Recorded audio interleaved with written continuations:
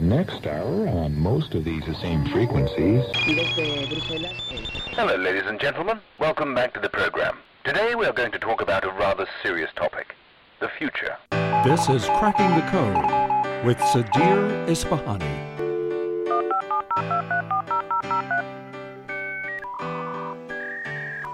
In this episode, a conversation with master collaborator Mark Timm. The Xponential Inc. CEO credits growing up on a family farm for his success in business. Because it teaches you three things: the value of a dollar, hard work, and responsibility. I definitely learned those three things as a young man working on the farm. When all my other friends were playing games and playing around, I was working hard with my family. Timm, a successful serial entrepreneur who started 15 businesses, including co-founding Top Performance Group Inc. with Kevin Harrington, believes his family is the most valuable business in the world. Where you really need to invest is the relationships that you have, because those will transcend any of your different ventures or work activities, and specifically investing in your family. Mark Timm's advice to business leaders: share credit for successes, but take the blame for failures. You should represent the success of the team as the team's success, and you're blessed to be the leader, and you should take responsibility for the team's failure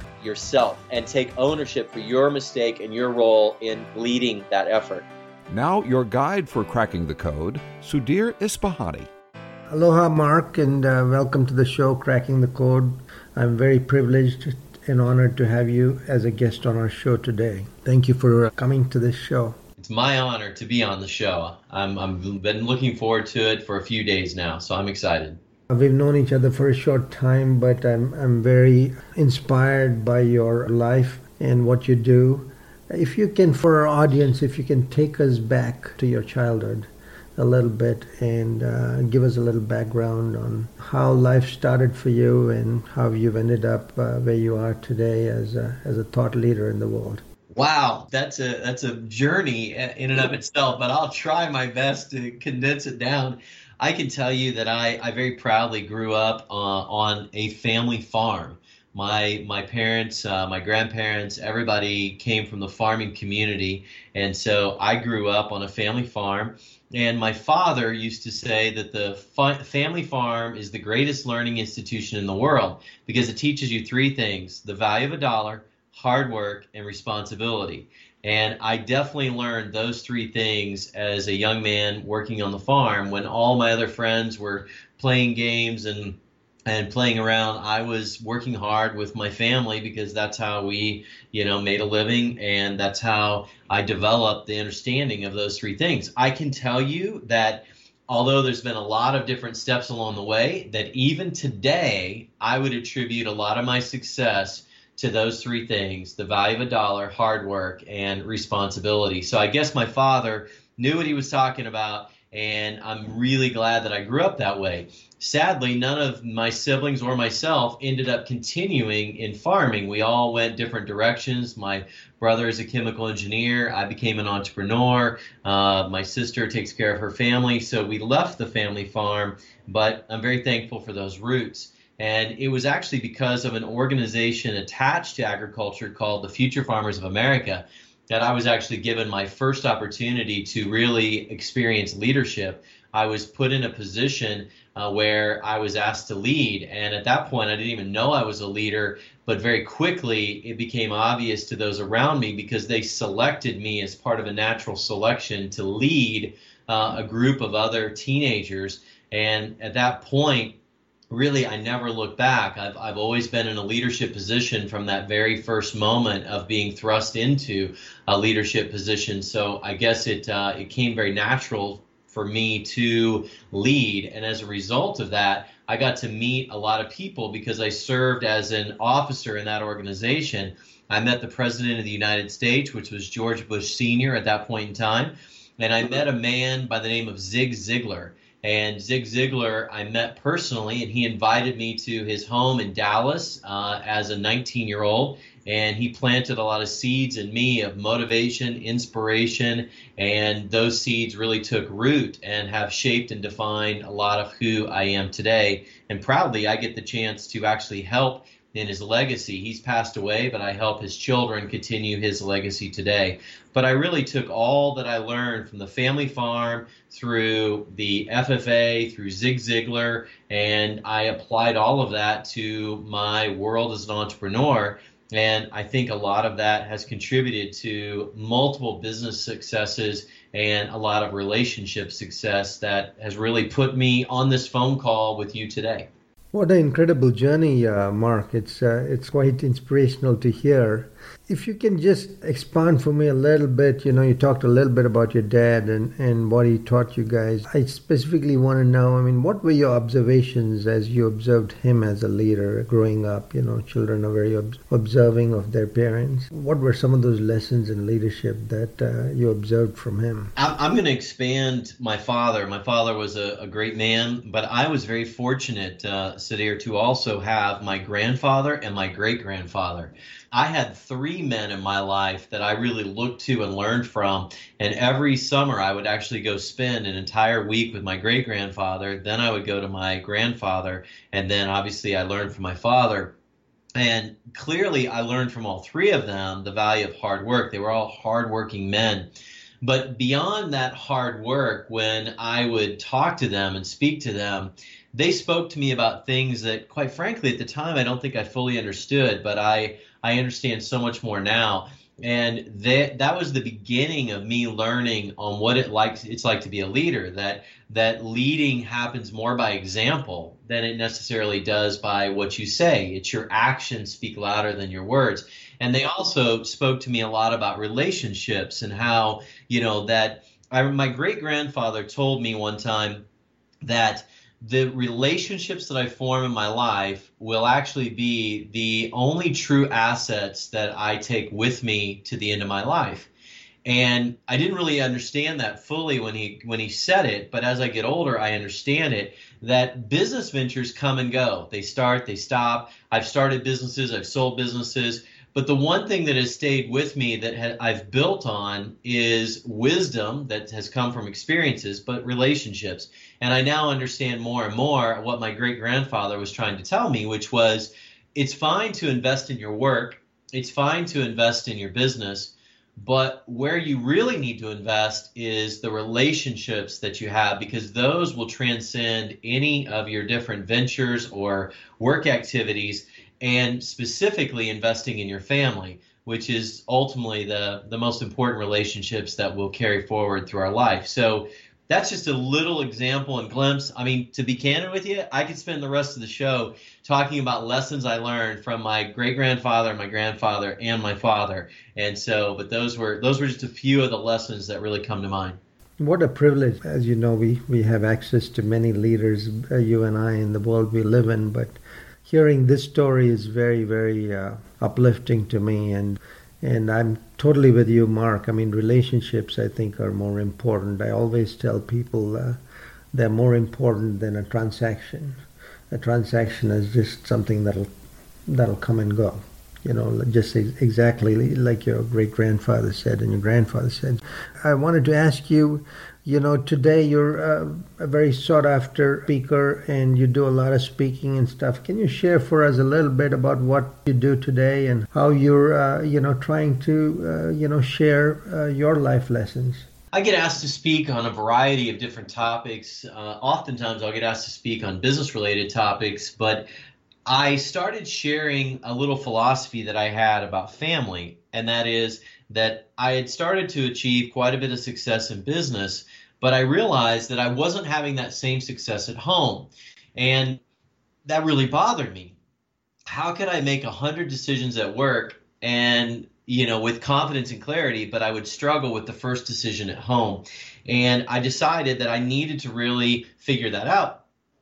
And so I did figure that out. I really switched everything on its head and decided that the most valuable business in the world that I will ever own, operate, manage, or be associated with was the business I was coming home to, not the business I was going to. And that was the business of family. And I started to share in my speeches that, that I was the CEO of the most valuable family business in the world.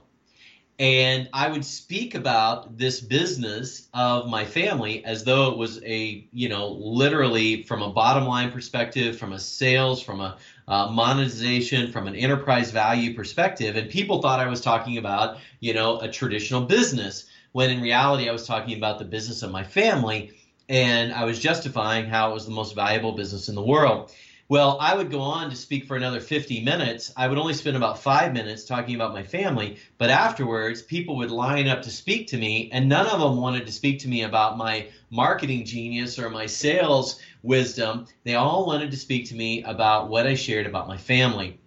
And that's when I realized that there are lots of people that can speak about business. There are lots of people that can speak about marketing, but there are very few people that can stand up in front of a group and speak about the most valuable business in the world that we all have the opportunity to be the CEO of, and that's our family. And so now I speak a lot, and that's the topic that I actually get asked to speak on is family, and specifically my take on how your family is the most valuable business in the world and what it means to manage it, to lead it, and what dynamics that can create inside your family and what outcome it can have. Because when I made this shift a few years ago, it was about 5 years ago, to treating my business or my family as the most valuable business, the impact has not just been on me and my wife, but it's been on my kids.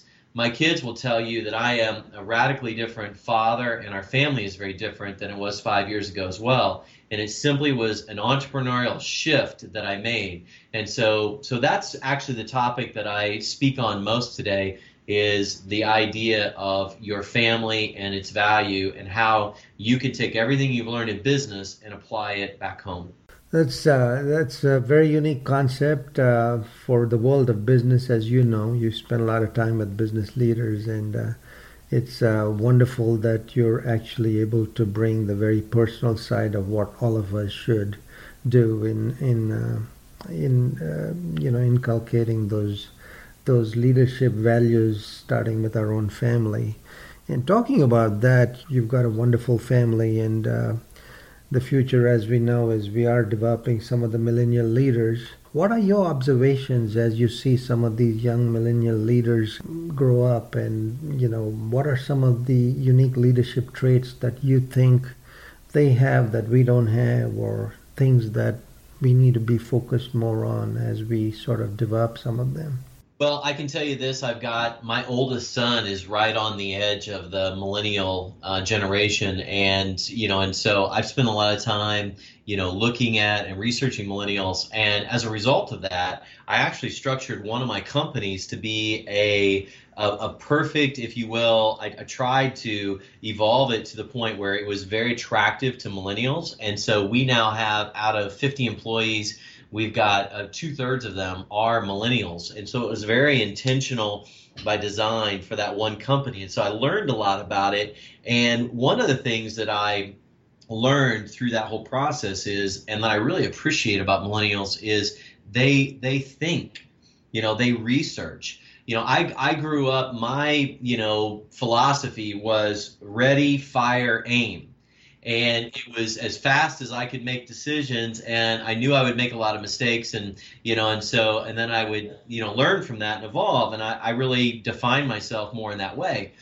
But what happens is that you don't just make mistakes in business, you make a lot of mistakes in life as well.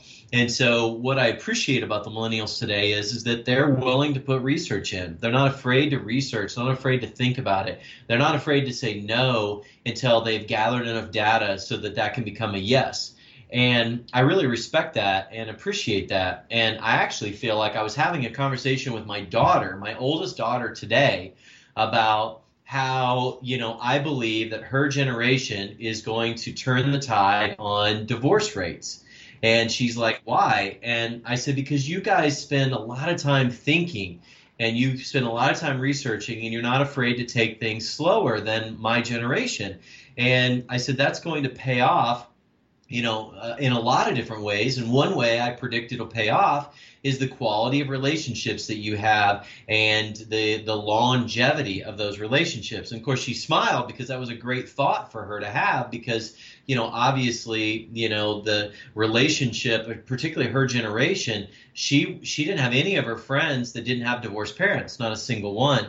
And so the idea of growing up that way was not attractive for her, but yet she's looking at it saying, wow, there's hope, and it's because of the way they think. And I love that. One of the other observations that I've made is that, in the company that we've positioned to be very largely around millennials, is we create a very comfortable work environment where there's some flexibility, but there's a greater good. We're always looking for how can our company serve a greater good. They want to be a part of a company that not only gives them a paycheck, but that's making a difference in the world. And if they're not making a difference in the world, my oldest son was saying he loved the job. He had a job and he loved the job, but he said, I just don't feel like I'm making a difference. I'd rather make less money and know that I'm making a difference in the world than make more money over here. And, in the end of the day, he was willing to trade, a job that he liked and money that was good for a job that he felt like he was making a difference. And I think that's a trait that a lot of millennials have as well. So if you can position a company to where you reward someone who's willing to put thought and research into it, and a company that really does make a difference in the world, I think you'll attract millennials. And here's the coolest thing. The other thing that I want to say is that what I love about millennials too is if they find something that's good, because they grew up in social media, they'll invite all their friends to it. We haven't had to advertise for a position in that company in a long time because we just put a whisper out that we're hiring, and they go find their friends and bring them to the interviews, and it's already kind of they sell them on why to come to work for that company. And so I love that about millennials too, is that they recruit when they've bought into something. So I know that was a lot, but I'm pretty passionate about millennials and about the generation coming up. I'm obviously raising some of them, so there's a good reason for me to be passionate about it.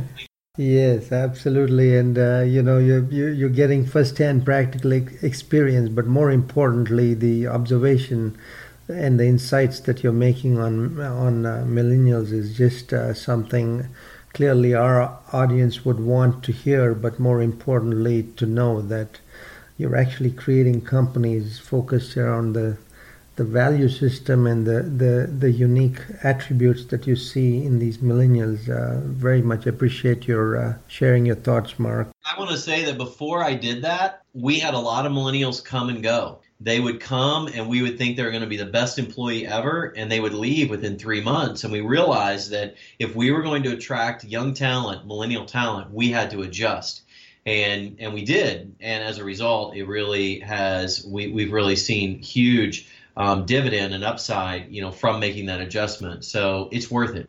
As we progress along, I'd be very curious to learn from your continued leadership style with this company that you're focused on and how it's doing with all these millennials that you have. Thank you again for sharing that. Mark, leadership really starts with foundational morals and values. Would you be able to share a little bit about what those mean to you and how you practice those in your leadership style naturally? I talk to my kids. I talk to my managers and my employees that most of what we need to do as a leader is trust. And trust is actually, I define it as a equation, and it's a mathematical equation, and it's behavior over time equals trust.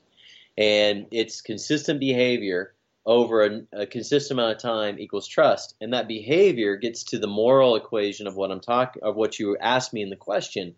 Because if your behavior as a leader is not underpinned by that moral integrity, then you're only as good as that moment. The only leader can only really build his foundation on solid rock, if you will, on solid ground. And that ground, in my opinion, needs to be morally, strong and needs to be filled with integrity. And one of the biggest things, and it's not it's I say all of this, and sometimes people are like, "Oh my gosh, this is what is he talking about?" So let me tell you what I'm talking about. I'm talking about simple things. Like when I'm coaching managers and other leaders and even CEOs that have come to me and said, "How have you done what you've done? How do you do what you do?" I say it's really pretty simple. And what I mean by simple is I say, well, first and foremost, number one, do what you say you're going to do. And they look at me like, well, what do you mean? And I'm like, well, it's pretty simple, isn't it? Do what you say you're going to do. And the fact is that that's not as simple for a lot of leaders because they say, they'll say they'll do something and they get upset when their staff shows up late, but yet they show up late. And so they say, I'm going to be there at this time and I'm not, or I'm going to call you back and I don't. They don't realize that behavior starts to define a trust factor. And as soon as there's not trust, there's no ability to really lead. And so when I underpin, and say the kind of the values that I have, it's tell the truth, it's do what you say you're going to do. And the other thing, and this is, again, I don't have these radically, futuristic concepts, Sudhir. For me, it's do what you say you're going to do. And then number two, it's find the best in others. We could all sit down and we could look at the people around us that work for us, and we could fill a piece of paper up with everything that's going wrong or everything they've done wrong or everything that you don't like about that person. But we could also sit down and fill a piece of paper with everything that they do right and everything we like about that person. So we have an equal amount of data that we can choose to react to as a leader. The question is, which one do we choose to pull from? And so I think my moral underpinning is to find the good in other people and build on that and pour gas on that, encourage that, versus being critical all the time and knocking someone down. And so, so I feel like as a leader, if I do what I say I'm going to do, if I find the best, in other people, then I'm going to get good results. And I do get good results. And it's really that simple for me. And because of that, the people who work for me trust me. And because they trust me, then I can trust them. And I don't have to manage them so tightly. I don't have to do a bunch of reviews and quarterly reviews and monthly reviews, because they trust me and I trust them. So they're harder on themselves oftentimes than I would ever be on them. I've had many times a manager come in that screwed up and made a big mistake, and they just said, just yell at me. And it's just not my style. I don't do that. I find what they learned from it, and I inspire them not to make that mistake again. And so I guess I don't know if I fully answered your question, but I know that the moral underpinnings of me is to do what you say you're going to do and find the best in everybody around you. No, you absolutely answered it years ago, decades ago. A sage mentor of mine said it. He said you have to, when we talk about heart-first philosophies, you really have to go to that core value, trust, moral system, and really eke things out of that core that we all sort of naturally have and have grown up with. And you've got a incredible heritage of having your father, grandfather, and great grandfather that you could observe and learn from. But for all of us, we have our parents and we have people outside our parents growing up. Having a value and moral system that's very strong, that we can take convictions from, becomes very important, as you know, Mark, in the world of leadership. So thank you for sharing that. Clearly, we were talking a little bit about leadership style as we were morphing out of the last conversation. What would you say your leadership style is? Clearly you're in many leadership positions. Can you expand a little bit on that for us? Well, sometimes I wish that you could ask the people around me. I would love for them to answer this question, but I would say based on the feedback that I've gotten from my staff, from my family, is that my leadership style is people first, and I love I really and I know this may be a little bit cliche, but I really do look at the people who work for me as an extended family. And, and I love my family and I love them so much. And, and so I'm connected with them. But as an extended family, I look at my staff and the people who work for me as an extended family. And therefore, it's important for me to know their names. And it's really frustrating to me when, I've got a lot of staff and I've got a lot of different companies. And it's important for me to know their name and to know about, their family situation. And, when you put people first, then, that's the right place to be. And I put people ahead of profits. And it's just who I am.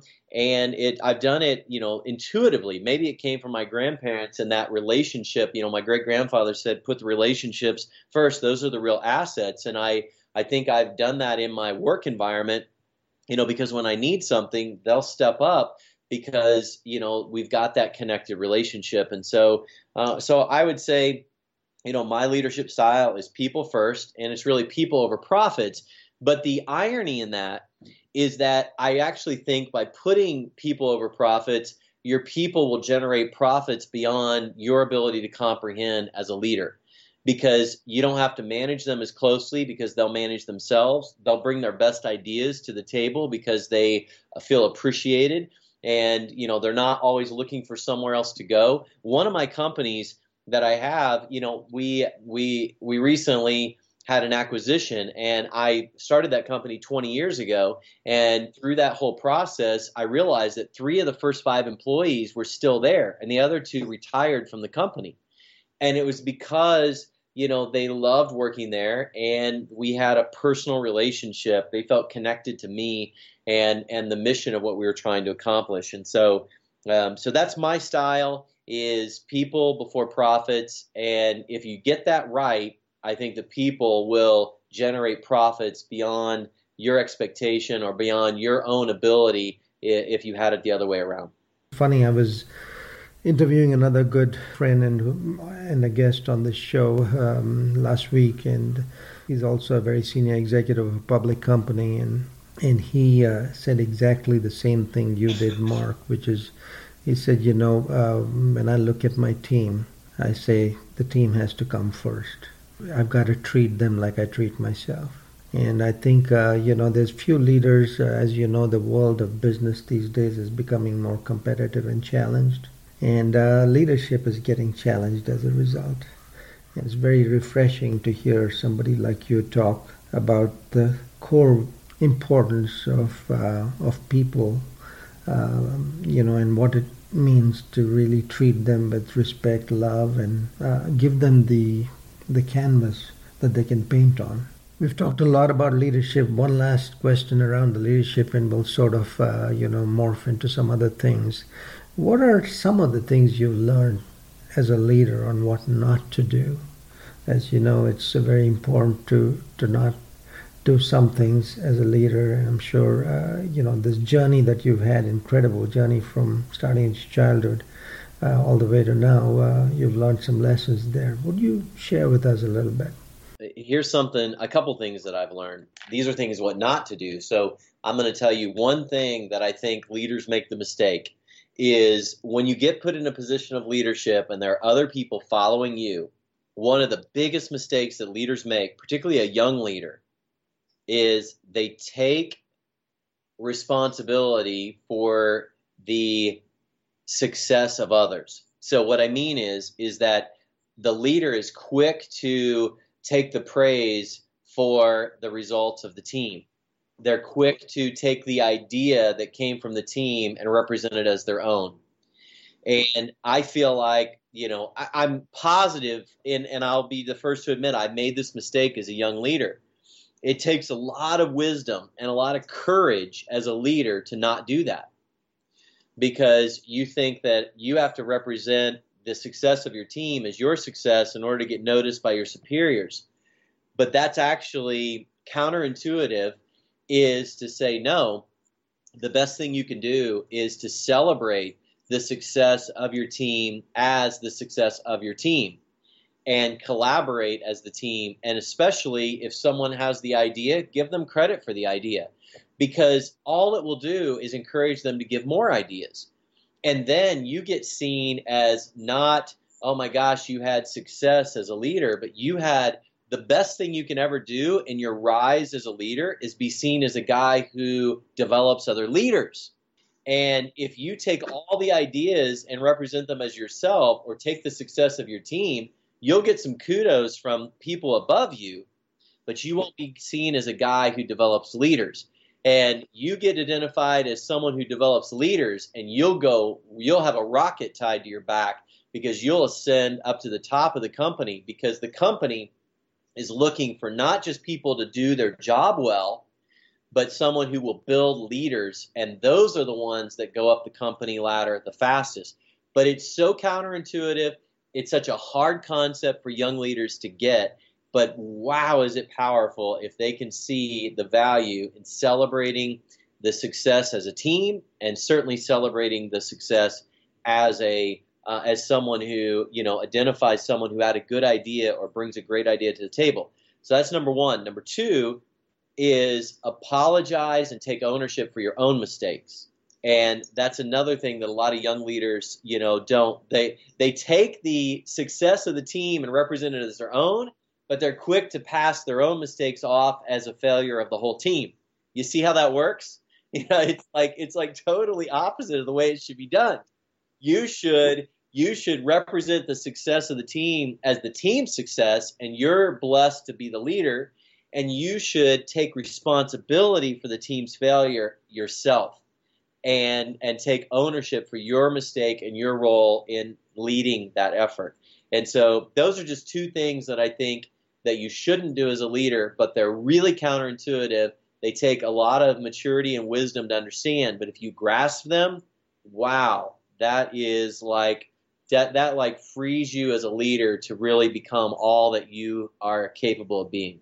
That's so very true that, the core of good humility and leadership starts with acknowledging and being more, introspective, of making sure that you're very self-aware of what you've done and what you've not, right? So thank you, Mark. And, just moving on a little bit into the world of technology, we've sort of grown up with some technology, and we've sort of moved into the world of very fast-paced innovation.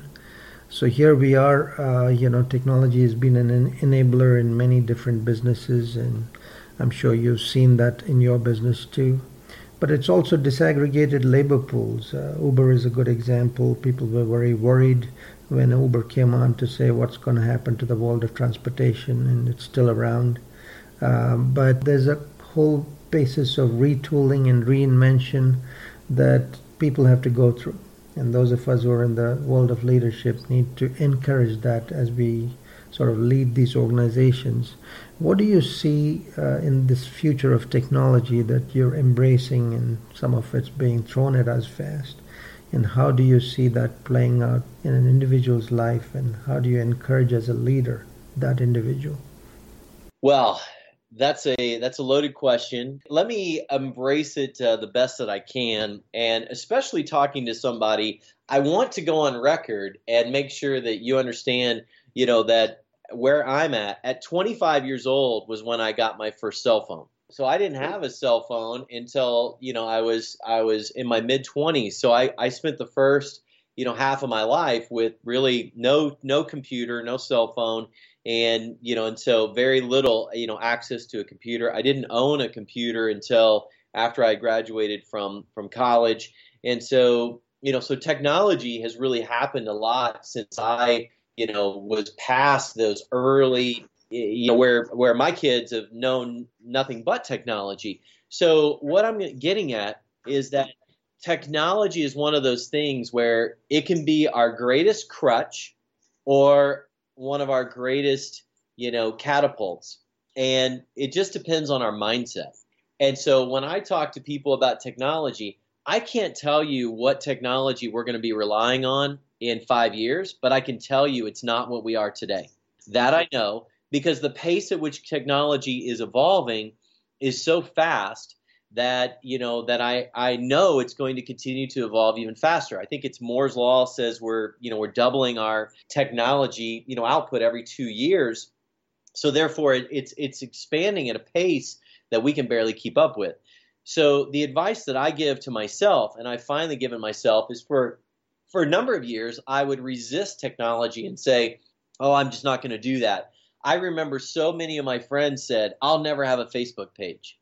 And, that's not me. I'm not going to be involved in that. I'm not going to take place in that. And now they all have Facebook pages, and they use it to keep track of their kids or their grandkids or to communicate with others or their high school classmates or their work, whatever it is.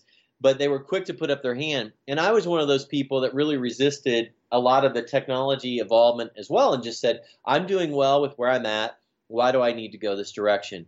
Well, now I've shifted and said, wait a minute. Technology is moving so fast that quickly it can become a crutch and hold us back, or it can become a catapult. So what I tell people is that, learn how to embrace the technology. Develop a mindset, an exponential mindset that says, all right, I accept the fact that technology is part of my life and it's going to continue to evolve and change.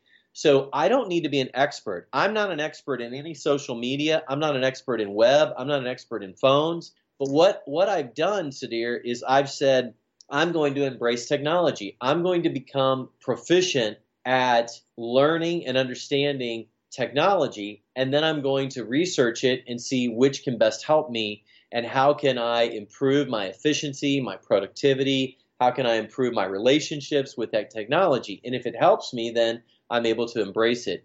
And so there's a word concept. It's not coming to me right now, but it's basically about somebody who doesn't become an expert in anything. They become an expert in just learning lots of things. And I feel like that's the mindset that I've developed in technology. I'm not an expert in any technology platform, and I can't tell you what the future of technology is. I just know that it's going to be important to me and my kids and my work. Therefore, I need to be proficient in learning and researching and understanding technology so that I'm able to embrace it and apply it, and I'm able to grow, from it.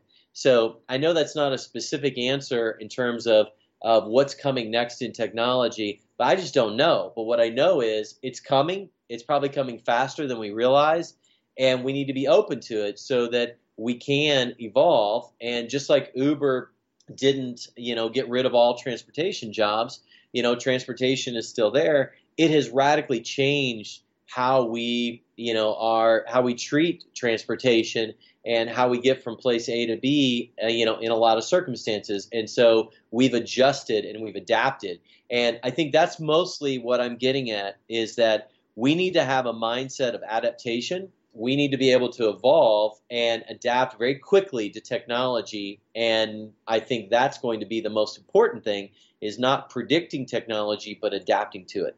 I understand totally that you're not a diehard technologist, but your observations are absolutely spot on, that we need to embrace the learning element of it, because we do know that a lot of disruption in technology can come and also hit us fast, but being more perceptive about it. So, as we start wrapping up here, I have a couple of questions for you, and let me start off with this one, which is, when you meet someone, what is the one thing that you hope to instill or leave them with? At this stage in life, looking at the entrepreneurs that I interact with, Sudhir, most all of them fit a similar criteria, which is a lot of them are pretty successful, and they raise their hand and say, my family is the most important thing in my life. But when I peel that onion back just a couple layers, I find out that their actions don't support that statement. They say their family is the most important thing in their life, but their actions don't support that statement. And so when I meet someone, I want to inspire them. I want to encourage them. I want to motivate them to actually live that statement. If they say my family is the most important thing in my life, I want them to be equipped with the encouragement, the motivation, and the inspiration to live that out. I firmly believe that if you're good at anything in life, you can be that good at home with your family, your wife, and your kids. If you've learned how to be a good coach to your kids' sports teams, you can be a great coach at home. If you've learned how to be a great entrepreneur that generates profits in the workplace, you can generate profits at home, that are eternal. And so, so that's when someone meets me, I want to inspire them that they possibly, especially if they're an entrepreneur, may already own the most valuable business that they will ever be a part of, and it's their family. It's very well said. Yes. What is the latest book you're reading? I'm sure you've had access to the best leaders in your journey of leadership, but, books play a big role in our life these days. And if you can share with us some insights from the latest book. I've got several books that that I'm reading at this point in time, but a few of them that, right now I'm actually reading. A friend of mine, Ben Hardy, wrote a book, Willpower Doesn't Work. That's a book that I'm reading this very second. I also just finished reading the book Exponential Organizations. So one is one I just finished, and one is one that I'm reading right now. But I'm an avid consumer of content, and I think that's one of the things that I would say is that if you're out there and you're not consuming content, if you're not getting it, and by the way, I'm going to be the first to let everybody that's listening to this, because you're listening to this, know that most of the books I consume by audio. And the reason why is because I can consume them at times that I can't normally be productive. I travel a lot, so while I'm walking through the airport, I'm consuming a book, and I have the ability to consume it at about 1.5 pace. So I can actually crank it up and I can get through that book. I can slow it down. I can go and I sometimes will go and buy the physical book after I've listened to it because I liked it so well, and I go back and consume it even more. But I consume a lot of my content by audio because it helps me, to really get it at times that I couldn't get, otherwise. That's the future of books, as we all know. For those of us who like to read a lot, I'm very much like you. I like to read multiple books simultaneously, but it is clearly audio, and that maximizes the time, space, capability that we have. We have only still 24 hours, and we're not going to be inventing more time. So, but it's good to hear you say that, especially with the busy schedule you maintain. The last question, it's an important one because I think you've had quite an incredible journey in your life in general, but just in the world of leadership and even having access to the best of the best with Mr. Zig Ziglar, who I followed in my early days of leadership a lot and learned a lot from just reading through some of his inspirational, books. I want to ask you, what is the epitaph you would want people to remember you by? Please share with us and the audience what you would want people to remember you by. Wow. I guess I should have had more, thought as to somebody asking me this question. And so, but I'm just going to give right off my heart and tell you what comes to my mind when you ask me that question. And what comes to my mind is three things. He loved, he led, and he lived. And when I think about that, hold on, I'm gonna back up and I'm gonna rearrange the order of that.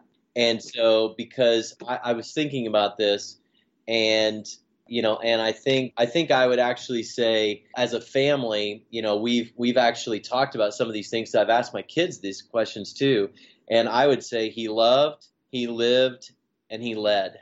And the reason I would put them in that order is because I think the foundational element of our relationships, and I'm a spiritual guy, and so so loving God is at the foremost of before even the relationships I have with my family and others.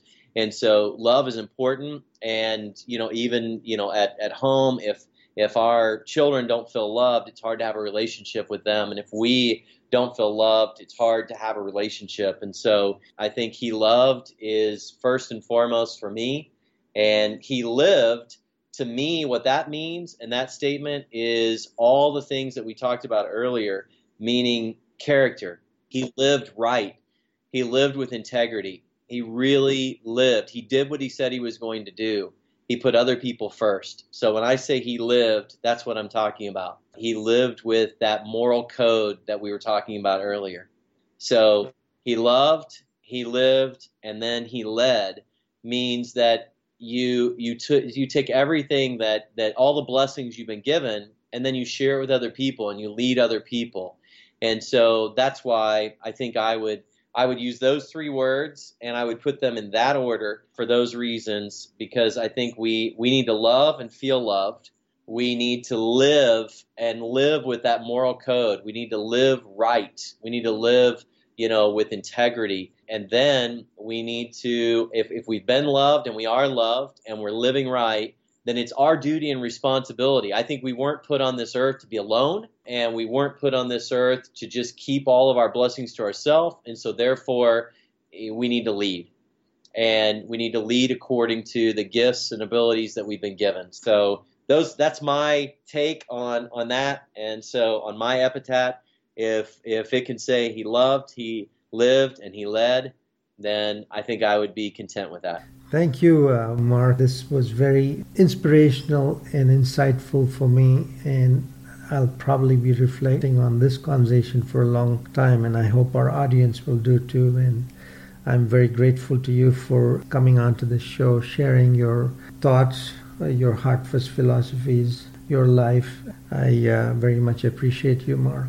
Thank you again. I appreciate you and all the work you're doing and the difference that you're making, and thank you for being an example for so many of us as well.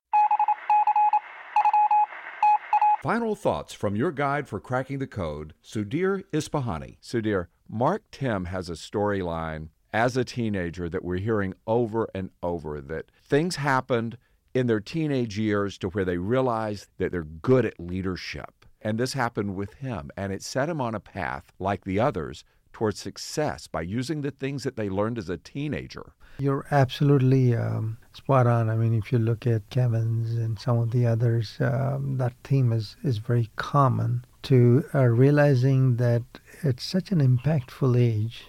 And if you have a curious mind, you start applying it. And Mark was a very good example of that. Teenage years brought him into the Future Farmers of America organization, led him very quickly into the White House, into a leadership position, leading into that organization. But it started very early with observation of what was going on in the family and how he could apply that value system back. The biggest takeaway, the stunning statement that he made that should be obvious if you just look around, he said it, and I had to agree with it, was that your most valuable creation is your family. It's not some corporation that you've managed, created, sold, or whatever, but it is your family. And I'll extend that to not just your family, but your extended family, your friends, your longtime friends. You hit the nail on the head. This one, we've had a lot of leaders now on the show, done a lot of these recordings, and Mark has shared some incredibly valuable insights that all of us as leaders should reflect on and think more about and spend more time about. That investment starting very early on in the family and your extended family circle allows you to sort of develop relationships, what I call over transactions. We become too transactory in the world we live in. And, we need to spend more time developing relationships. I've not known you that long. I've known you just this year. But I know you through someone I've known for about 3 decades, who has been someone I've kept in touch with and done things with successfully. Some of the best things in my life as far as inspirations that led to success for me were from this person who introduced me to you, which says a lot. And it just compounds in my mind the value of friendships and family. You couldn't have said it better. I try to live and prioritize that at the forefront of what I do when I wake up, starting with my family. I think it's so important. Mark brings it out very, very, very nicely. When you say you're the CEO of multiple businesses, Mark, he says, no, I started with this being the CEO of my family. Leadership, I think, when you start looking at all the common themes of value systems and those core values, Mark talks a lot about it too, like the other leaders. It's really important, I think, to realize that you have to practice these and you got to start with your family. This is a very fascinating show that I thought took a very interesting turn, very different and highly personalized into what God means in your life, what family means in your life, and how you really practice that to create success in businesses. Mark was extremely successful. as we all know, having built multiple businesses. Oh, and he all cracked of the code. that. Yes, absolutely.